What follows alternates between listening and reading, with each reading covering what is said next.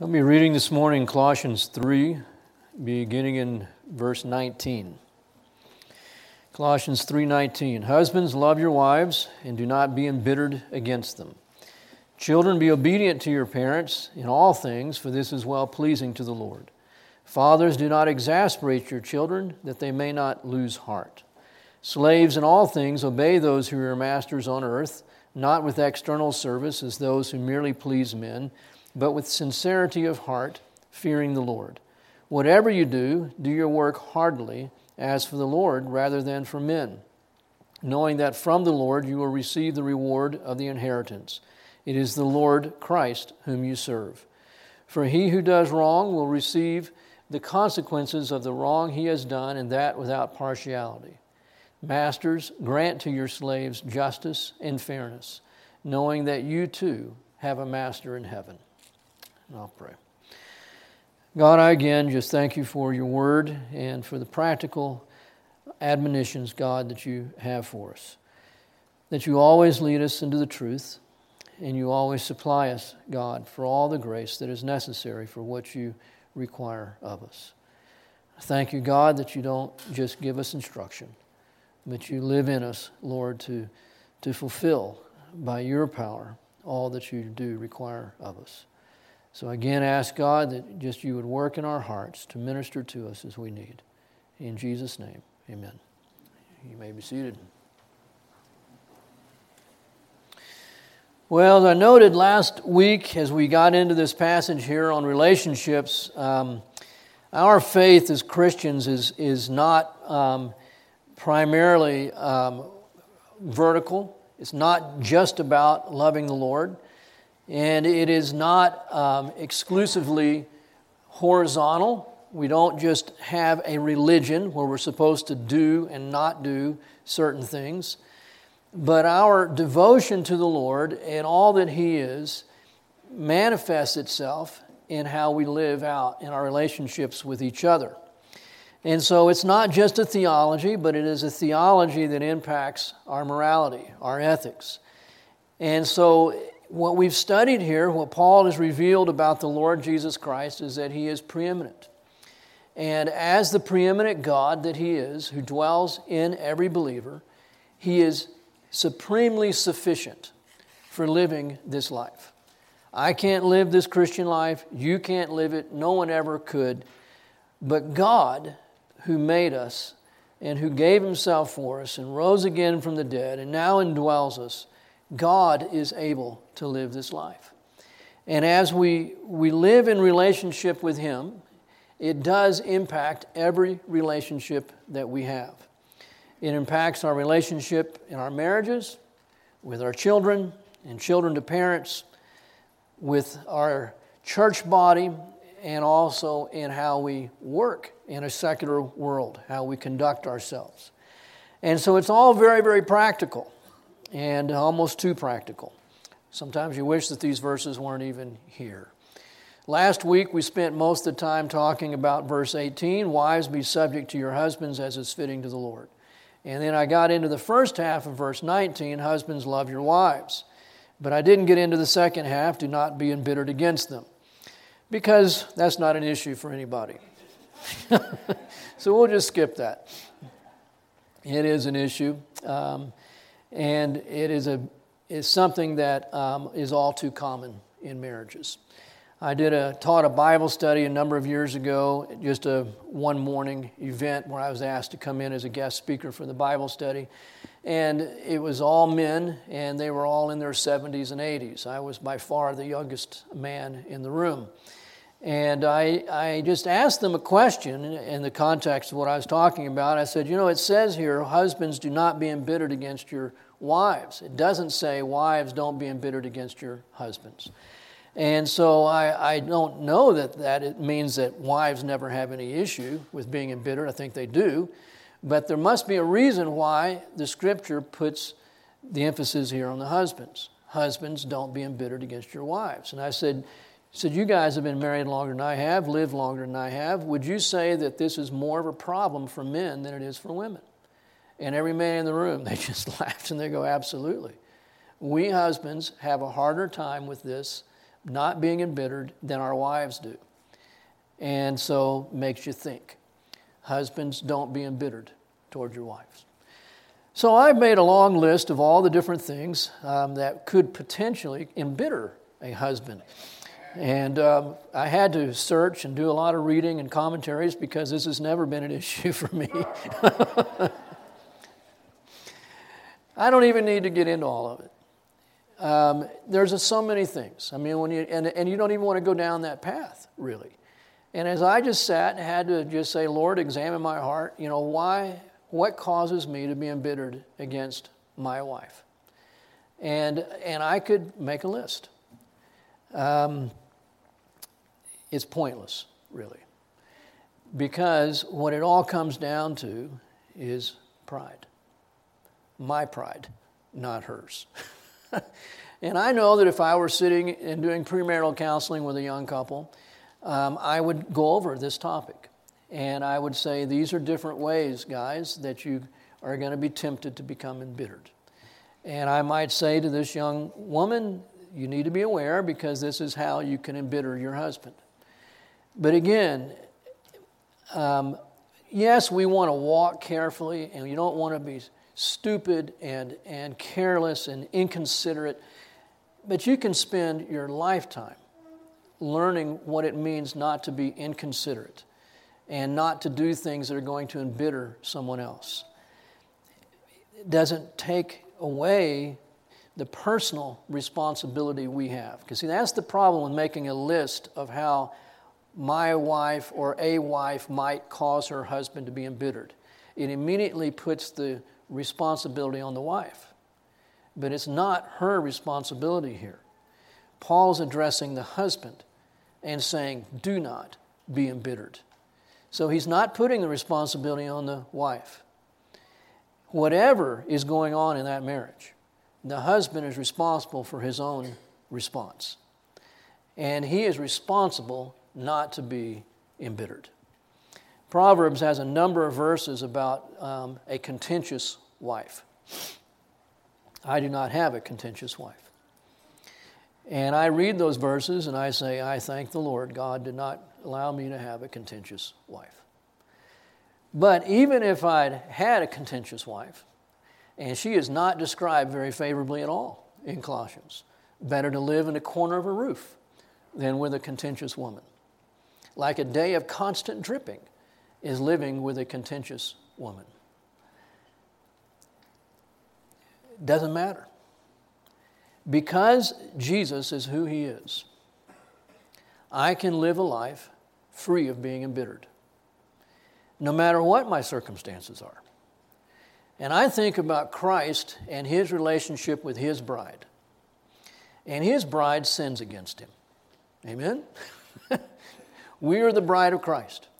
And we sin against our groom, Jesus. And I am glad to know Jesus is never embittered with me. Now, he may not be happy with what I do, and that's another story. And I can break fellowship with him. That is all true.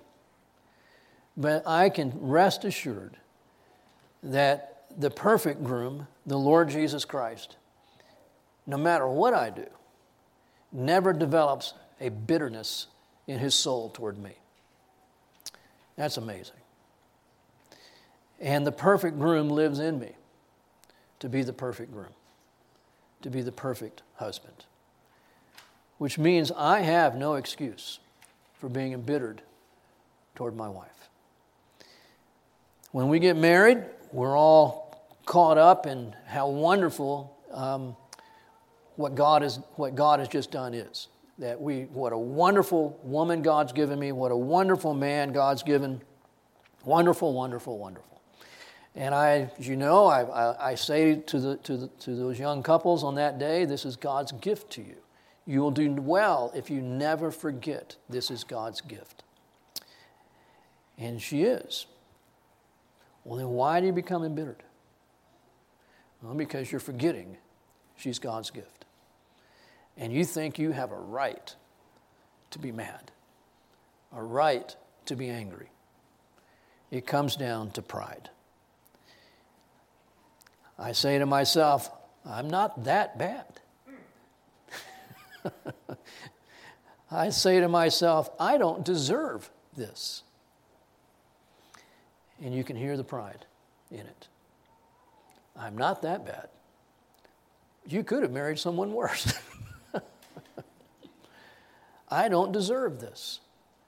And it's just dripping with pride. Sometimes it's a little more subtle, and the psychologists would say the reason we get frustrated and embittered is because we have a goal blocked. And what is our goal? Make my life happy. And again, there's pride. I deserve a happy life. My life would be happy if you weren't making it miserable. Pride. The answer to pride is Jesus. He is sufficient. I have to humble myself and recognize I am not preeminent. Christ is preeminent. I am not sovereign. Jesus is sovereign. I have to recognize, as Paul has in this little letter to the Colossians, that I have died with Christ and I have been raised up with him. And as he says in Galatians, it's no longer I who lives, but Christ lives in me. He says here in this letter in chapter 3, he is our life. And our life is hidden in him. Our life is not in being treated the way we think that we deserve. Christ is our life. We are told to keep seeking the things above, not seeking our rights, not seeking to be treated the way that we want to be treated, but to be seeking the things above. So really, the thing to take away from this exhortation, admonition, husbands, do not be embittered against your wife, is that he is putting responsibility for your bitterness on you, husband. Don't blame your wife when you're embittered. Take responsibility for your emotions and for your heart and bring it before Jesus. That's enough of that. Okay, let's move on to children. And all of us, as children are raised, we can point our fingers at the rest of you, right? No. Children, be obedient to your parents in all things, for this is well-pleasing to the Lord. And again, Paul's addressing this particular class of person, children. He's not addressing the parent here, but we understand here that one of the goals of parenting is to teach our children to obey. But he puts again this on the child. Children, be obedient. Be obedient to your parents in all things, for this is well-pleasing to the Lord. So he doesn't just put obedience on the children, but he's speaking directly to the children and saying, this is pleasing to God. We don't do enough of that as parents. I remember being pleasantly surprised at how early you can orient your children to Jesus. You can't start too soon. From the very beginning, when it's just praying for them, and they don't even understand what you're saying, but they see your head bowed over them in prayer. You cannot start too soon with orienting your children to Jesus. It's not just about obeying you. It's not just about having children that are well behaved so you are not made uncomfortable in public. That's the least of your concerns. It is children learning to relate to the Lord. And so that is a constant reminder. We have to be reminded constantly. Our children need to be reminded constantly. This isn't ultimately about you and them. It is about them and God. Orient them to the Lord Jesus Christ. Teach them to be obedient, yes. But you need to say to the children, this isn't ultimately about me teaching you to obey. This is about you learning to obey as unto the Lord. And the only way for you to be the child, the obedient child that God wants you to be, is for you to live from Christ, even as I am seeking to live from Christ. And that's what they need to see, is that you are coming to Jesus and you are encouraging them to do the same thing that you're doing. Many times, Patsy and I had to apologize to our children, humble ourselves before our children, ask for forgiveness of our children, because we had to ourselves come to Jesus. And when we messed up, we had to acknowledge that to our kids and say, would you forgive me? Humbling thing to ask a 4-year-old to forgive you. But we have to do that. That's part of modeling that relationship with the Lord and in orienting them to Christ. Why are you asking them for forgiveness? Because you sinned against them. And they are worth the respect that comes from asking for forgiveness. You want respect from them? Well, give them respect. And that's just a matter of respect. You want their love, you want their obedience, and these are things that they have to see modeled as you relate to them. But children, be obedient to your parents in all things. All things. This is well-pleasing to the Lord. Why? Because Jesus was well-pleasing to the Lord. Why? Because in all things he did the Father's will. And so again, Christ is the obedient one. Christ is, as it were, the child to the child. He lived as a child, as the Son of God, always being obedient to his Father. And so there's no area of life, no stage of life, where Christ is not sufficient for that stage of life. And so the one who was constantly obedient, and it was his joy to do what the Father said, lives in your children if they have placed their faith in Christ. And if they haven't, then you orient them to that. And you say, there's no way for you to do what God has created you for apart from faith in Jesus. You need Jesus for this. This isn't just about obeying Dad. This is about your relationship with God. Now, Paul speaks to this in Ephesians, and he goes into more detail, and he says, children, obey your parents in the Lord, for this is right. Honor your father and mother, which is the first commandment with a promise, that it may be well with you, and that you may live long on the earth. So this is a big stuff here. Honor, obey. It is the first commandment with a promise that you may live well with, and that you may go well with you, and that you may live long on the earth. So we are not doing a disservice to our children when we encourage them to come to Jesus for the grace to obey God, to become obedient children. It's a promise, a command with a promise. You will do well. You will live long on the earth. We happen to have with us a lady this morning whose dad, I've told you the story, used to encourage me to teach our children to obey. And he had done a fantastic job, in my estimation, raising his 5 kids. And so he was done raising them, and I knew them, and they were wonderful, outstanding people. And he asked me when our kids were little, Charlie, what's your number one responsibility for those kids? And I said, teach them to love the Lord. No! Well, then what else? Become Christians? No! Read their Bibles? No! Well, what? I mean, I'm a loser parent. And he goes, your number one responsibility is to teach them to obey. He said, if they do not learn to obey, he says, this is what every parent on the face of the globe is charged with. Christian or not, they are charged with teaching their children to obey. Every parent on the face of the globe. Because if they come into this world, barbarians, he said, and your job is to civilize them. Amen. But then he added this, and he said, a child that doesn't learn to obey cannot love God. Because the Scripture says, if you love me, you will keep my commandments. So when a parent raises his child to do just hands off, he can just do whatever he wants.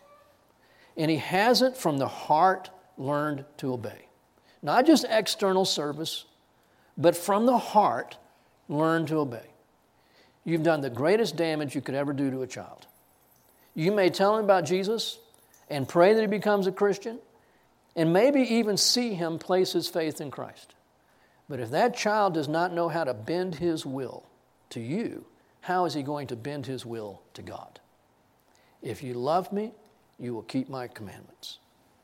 Very, very important. But, fathers, verse 21, you can exasperate your children. In Ephesians, Paul says, do not provoke your children to anger. So I think that exasperate that Paul's talking about here has that idea in mind of provoking your children to anger. Now, I always told my daughter Audrey that the verse in the Bible says, children, do not exasperate your parents. And she says, no, Daddy, I know it says, daddies, do not exasperate your daughters. So we would have fun with that throughout the years. And I always tried to do things to provoke her and to exasperate her. Took her out to dinner one night with Patsy and told the lady that was taking our order that we were celebrating. And she said, really, what are you celebrating? And I said, we're celebrating my daughter getting out of prison. And Audrey's standing there. It's great. I love doing that kind of thing. And we were in Walmart buying a hunting license for her one year, and they were asking her all the questions that they do every year when you buy a hunting license. Have you shot any geese? Did you shoot any ducks? Did you shoot any doves? And there's about a dozen people standing around waiting to buy their licenses. And when she finished, she said no to all these questions. And I said, well, sweetheart, you forgot about the whooping crane that you shot. If you don't know, that's an endangered species, and it's a huge deal to shoot one. And it just went silent. Everybody's looking at her, and she's just shaking her head because, yeah, I did this a lot. I took her out to, one morning, it was Halloween day, and she didn't have her makeup on, and we happened to be in the post office, and the postmaster said, what are you guys doing out so early? And I said, we're just running around scaring people, because Audrey didn't have her makeup on. He laughed. I thought he was going to fall on the floor. He laughed so hard. It's been fun exasperating my daughter over the years, and she's not here, so I don't have to pay her for commenting on this. But in all seriousness, and it is very serious, fathers, do not exasperate your children. And it's great that God inspired Paul to put this as he did, because the previous verse where I just said, teach your children to obey. A lot of dads love that verse. That's going to become my goal. And we're going to get this down. In the very next verse, fathers, do not exasperate your children. I appreciate the psalmist in Psalm 113, 103, 13 and 14, where he writes and says, God is compassionate toward us. As a father is compassionate toward his children, our God is compassionate toward us. He is mindful that we are but dust. He is mindful that we are but dust. I think we forget sometimes as dads what it was like to be a child. And to be a Christian child is especially difficult. Sometimes we should think back to what it was like to grow up in the days when we all went to public school. None of us were homeschooled as adults. And what it was like to be one of the few Christians. And you're struggling, you're going through puberty, and all those body changes, and all the insecurities that come with that. And you don't really know what your identity is. And you've been told it's Jesus and you want it to be Jesus, but you're so much struggling with what your identity really is. Where does it come from? You see the cruelty. Sometimes you're a subject of it. Sometimes you're the doer of it. Man, I look back on those days, junior high especially, and I go, how did I survive? And if you've got a dad or a mom, and apparently in Hebrews here it's translated parents, and so it's not always just translated dads. So this applies to moms too. And if you've got a parent in the midst of that time who just has no compassion and no understanding, you've been at school all day and you've just been beaten down, and you're struggling to do the right thing, and your parents can't begin to understand what you're going through, and you come home and there's no understanding, no compassion, no effort to hear and to understand, it can be very disheartening, very exasperating. I thank the Lord that my parents did all they could do to understand in my life in those years. And I can remember my mom kneeling beside my bed, praying for me in those junior high years. And they didn't begin to understand what I was going through. But I appreciated that they were making the effort and that they were praying for me and wanted me to do well. How do we exasperate our children? It might just be a conversation to have with your kids. I know sometimes you're struggling with anger. Am I doing something to cause that? Can I help? Instead of just hammering them because they're angry. What's going on here? What's causing this? We can exasperate when our children don't feel like they can ever please us. They don't know what is expected, or they can't do what is expected. We're either unclear or we're being unreasonable. When nothing is ever good enough, we can never be satisfied. When the expectations always change, we're inconsistent. We can exasperate our children when they see deep hypocrisy in what we're asking of them and how we're living our own lives. We ask of them, even demand of them, honor and respect. And in too many homes, there's very little honor and respect between husband and wife. And yet we want it unconditionally from our children. They need to see it between mom and dad. We can be too strict. No understanding, no kindness, just all discipline and no fun. I wanted my children to know that the first time I asked them to do something, they were supposed to do it. Not the second, not the third. The first time. I've had that conversation with our little grandson this week while he's been with us. It just keeps going. Now it's the next generation. So we're trying to reason with a 4.5-year-old, explain to him why it's important to do something the first time. But I don't want to be just a grumpy old grandfather in his life. I need to have fun with him. And so when we put him to bed at night, I'm in there squishing him like a pancake and asking him if he likes pancakes and tickling him and saying, he says, I don't like being tickled. And I say, well, then why do you have so many tickle buttons on you? And I keep pushing the different spots that I know are going to tickle. He needs to know that I love him and I like him and I want to have fun with him.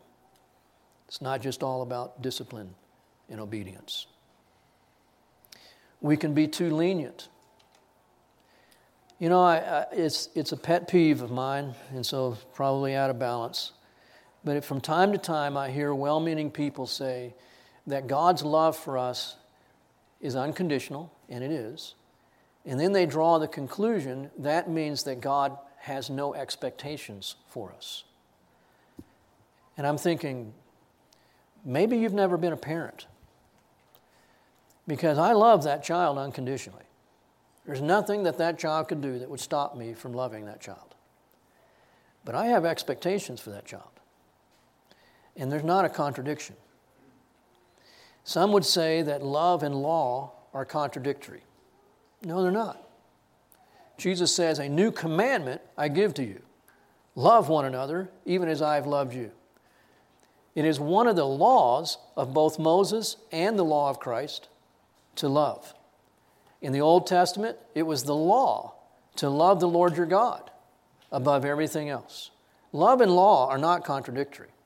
We just don't want it to be all law.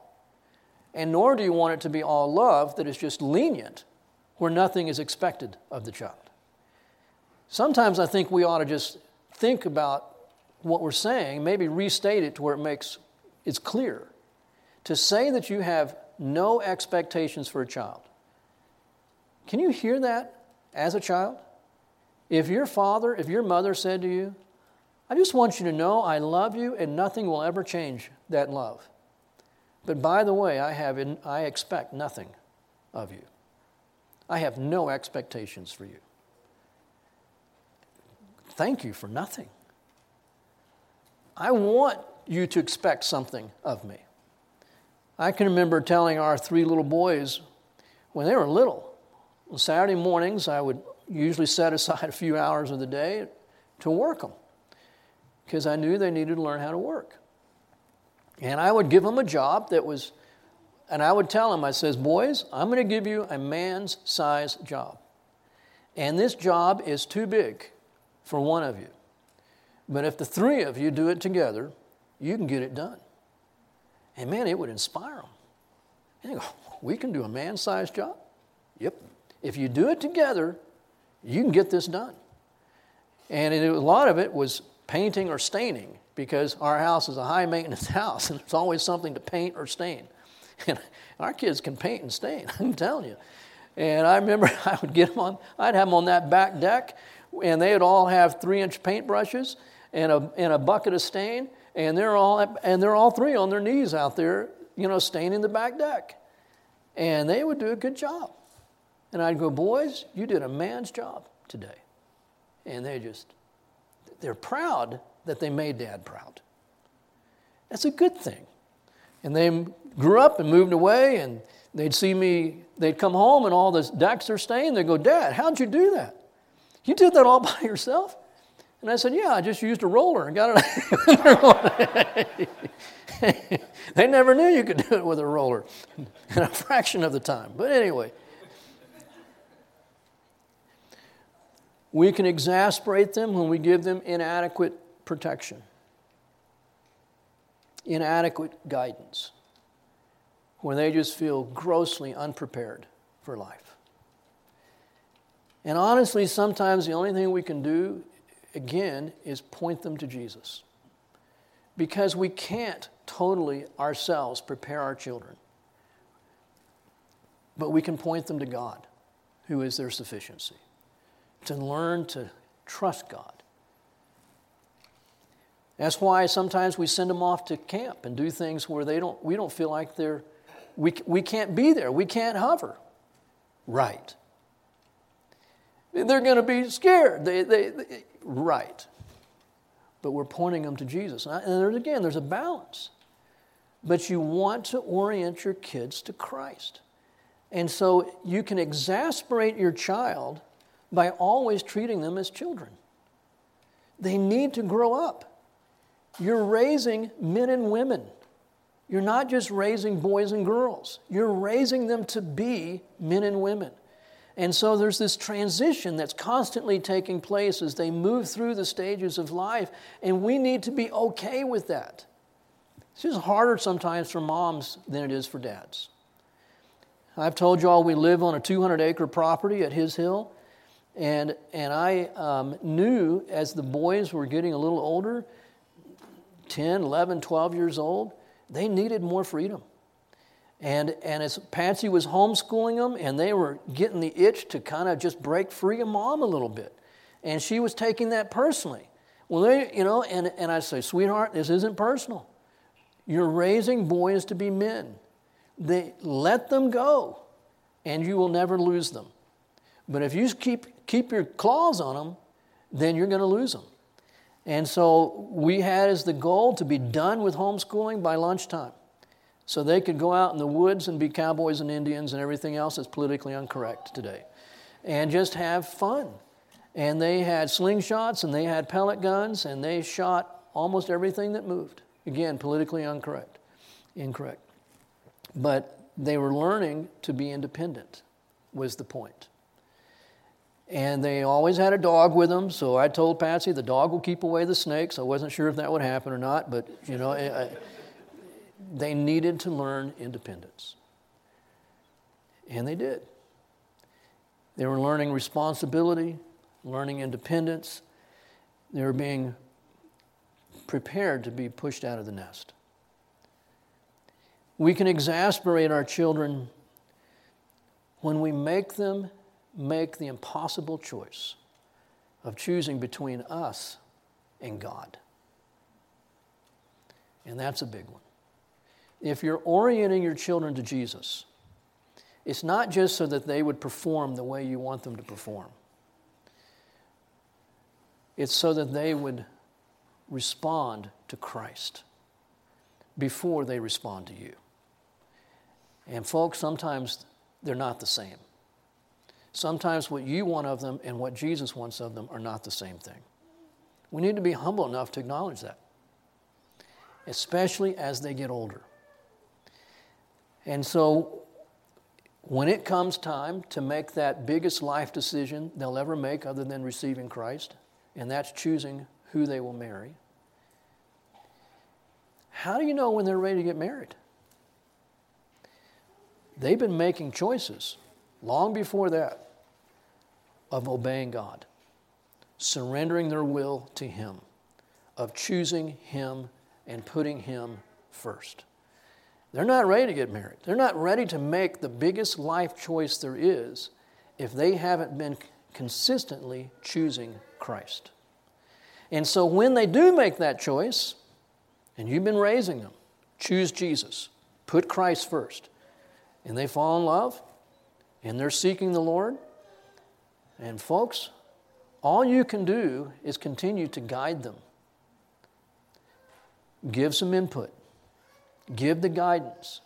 But it isn't your choice of who your children marry. It's their choice before God. So, I don't think that I had the authority to tell my kids who they could and could not marry. That's God's business. My business is to encourage my children, train my children to seek the Lord. We had a discussion recently as elders about this matter, and I appreciated what one of the men said. He says, it's amazing that we can so clearly and firmly, I'm paraphrasing here, prophesy concerning what the will of God is for someone else, and have such difficulty understanding God's will for ourselves. Because I think of all the times when I've said, at least in my heart, if not verbally, what I thought was a good match and what wasn't a good match. That's God's business. It's not mine. I can't see the whole picture. Only God can. And I've seen people that get married that I thought would never have a cross word between them. And 5 years later, they're filing for divorce. And I've seen other couples. I remember one in particular. I wouldn't have hired the guy to push shopping carts across the Walmart parking lot. And they've been married for over 20 years now. And they've done very well. What do I know? All I know from God's Word is, as a dad, I'm not to exasperate my children. And if I've raised my children to seek after the Lord, I need to let them make the decisions that God is asking them to make in dependence upon God, and not make those decisions for them, because that is exasperating. Husbands, don't be embittered against your wives. Fathers, don't exasperate your children. Do you see any connection there? Again, if we could just look at ourselves in a mirror, the things that tend to embitter me toward my wife are very likely the very things that I'm doing to exasperate my children.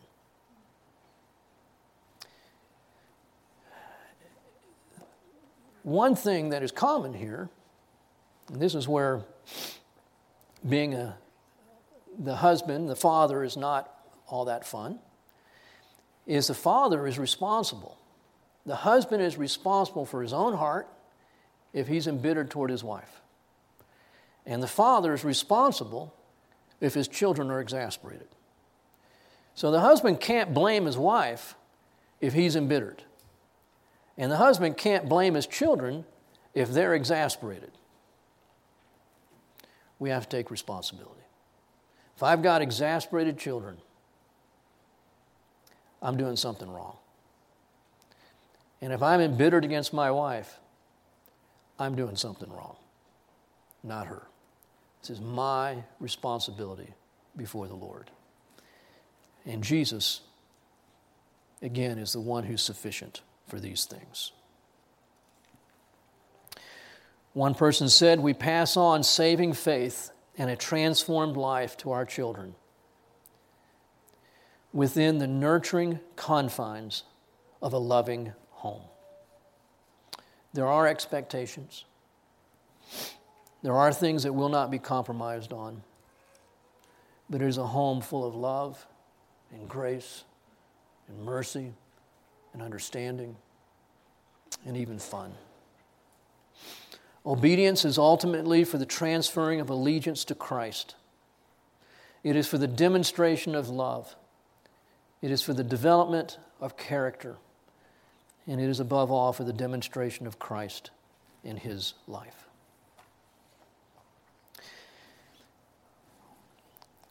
These are taking longer than I thought they would. Sorry. Slaves, in all things obey those who are your masters on earth, not with external service as those who merely please men, but as with sincerity of heart, fearing the Lord. Whatever you do, do your work heartily, as for the Lord, rather than for men, knowing that from the Lord you will receive the reward of the inheritance. It is the Lord Christ whom you serve. For he who does wrong will receive the consequences of the wrong he has done, and that without partiality. There are so many good examples in Scripture of people who have served well. I think in particular of Joseph and Daniel. Great, great studies of what it looks like to be a slave and to serve well.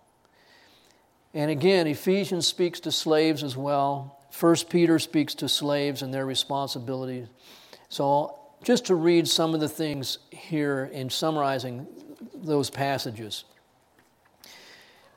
They are to obey in all things, not just picking and choosing what they want to obey. Many times the employee or the slave is not going to fully understand everything. They don't have to fully understand. They have to do what's being asked of them. They are to be submissive, and to be submissive with all respect to all masters, to those who are good and gentle, and to those who are unreasonable and unjust. They are to have sincerity of heart and not serve merely with external service or eye service or as men pleasers. Again, all of us are in this, most of us at least, are in a position where we are under authority in one way or another. And these things should characterize us. And think about how each of them characterizes the Lord Jesus. It's part of putting on Christ. They are to serve in the fear of God, not just serving in the fear of their master, but in the fear of God. With all their heart, heartily, in other words, not half-heartedly. As for the Lord, not merely for men. And with the certainty that God will give recompense, both for right and for wrong. There's probably fewer areas in life, other than the family life and how it's functioning, of how the Christian life is manifest and put on display than how we respond to those that we are under their authority, employees to employers. It is a basic, fundamental way to demonstrate our faith, our trust in Christ.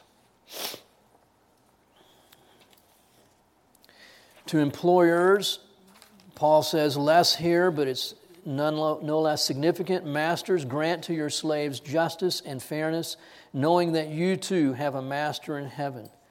I went through and just summarized all the different things that are said in the New Testament in this relationship between employer and employee, or master and slave. And to the master or to the employer, in our context, the negatives, things that should not be true of the employer. They should not be threatening, insecure. And again, some of these verses I've taken from the verses that speak about the rich and how the rich are to be in relation to their employees, and from James in particular. Not threatening, not insincere, not hoarding, not uncaring, not self-centered, not hard-hearted, not exploitive, not unjust, not without the fear of God, not indifferent, not complacent, not misusing and abusing of their power, not conceited, not with their hope fixed on riches, and not wise in their own eyes. We've all had bosses where every one of those things would characterize them. I know that. I've had bosses like that. Should never be true of a Christian employer. The things that should be true of the Christian employer: just, he is fair, sincere, goodwill toward those that are under him. He is good in character. He is gentle. He recognizes that he is under God, and he glories in his humiliation. He does good. He is rich in good works. He is generous. He is ready to share. He is storing up treasures in heaven, and he is taking hold of that which is life indeed. And the perspective for the employer to maintain: you have a master too in heaven. There is no partiality with God, who is the master of all men. All, including employment of others, is to be done as to Christ. Wealth and position are temporary and fleeting. You will be forgotten. It is God who richly supplies us with all things to enjoy, not ourselves. God makes rich and God makes poor. We should live with eternity in mind, not just the present. Wealth is a tool to that end. We should understand that a poor man, our employee, in other words, can have greater insight and wisdom than we, the employer. Wealth is a hindrance oftentimes to spiritual life. Humility is essential. Wealth and power tend to mitigate against humility and breed pride. So in other words, we have no reason to think that we've accomplished something because we're in charge. Many times, positions of responsibilities are not because we've accomplished something. They're not achievements, they're assignments. And the wise, humble employer recognizes that the responsibility and the authority that he has are given as a gift from God, an assignment from God, and not because he's achieved something and he's being rewarded. It's not easy being an employee. It's not easy being an employer. I'm not convinced that one is harder than the other. It takes Jesus. There is no aspect of life, there is no relationship that we are in that Christ is not sufficient for it. Bad employer, Jesus is sufficient. Bad employees, Jesus is sufficient. In every aspect of life, there's nothing just academic here about what Paul is saying. Christ is preeminent, and Christ is sufficient. I'll close this in prayer. Heavenly Father, I just thank you again that we can come to you. And I have, Lord, just certainly in my heart this last week have been face to face with my own sin and inadequacy and my need for you. And I thank you, God, that you are never embittered toward us, that you are never faithless, that your heart for us is never turned away, and that we can always come to you. And we can know you, God, for your sufficiency in every circumstance of life, in every relationship. And God, I thank you that as life is made up of relationships, and no person is an island, but we all, Lord, live in community in one way or another, that this is what you've given, and we can come to you, Father, Son, and Holy Spirit, the perfect community, to have your life fleshed out in each of us individually and especially corporately, as families, as a church, and even as a society. And I do pray, God, that we would be those who walk humbly with you and come to Jesus, that he would be manifest in us in all the very significant relationships of life that you've given us. In Jesus' name, amen.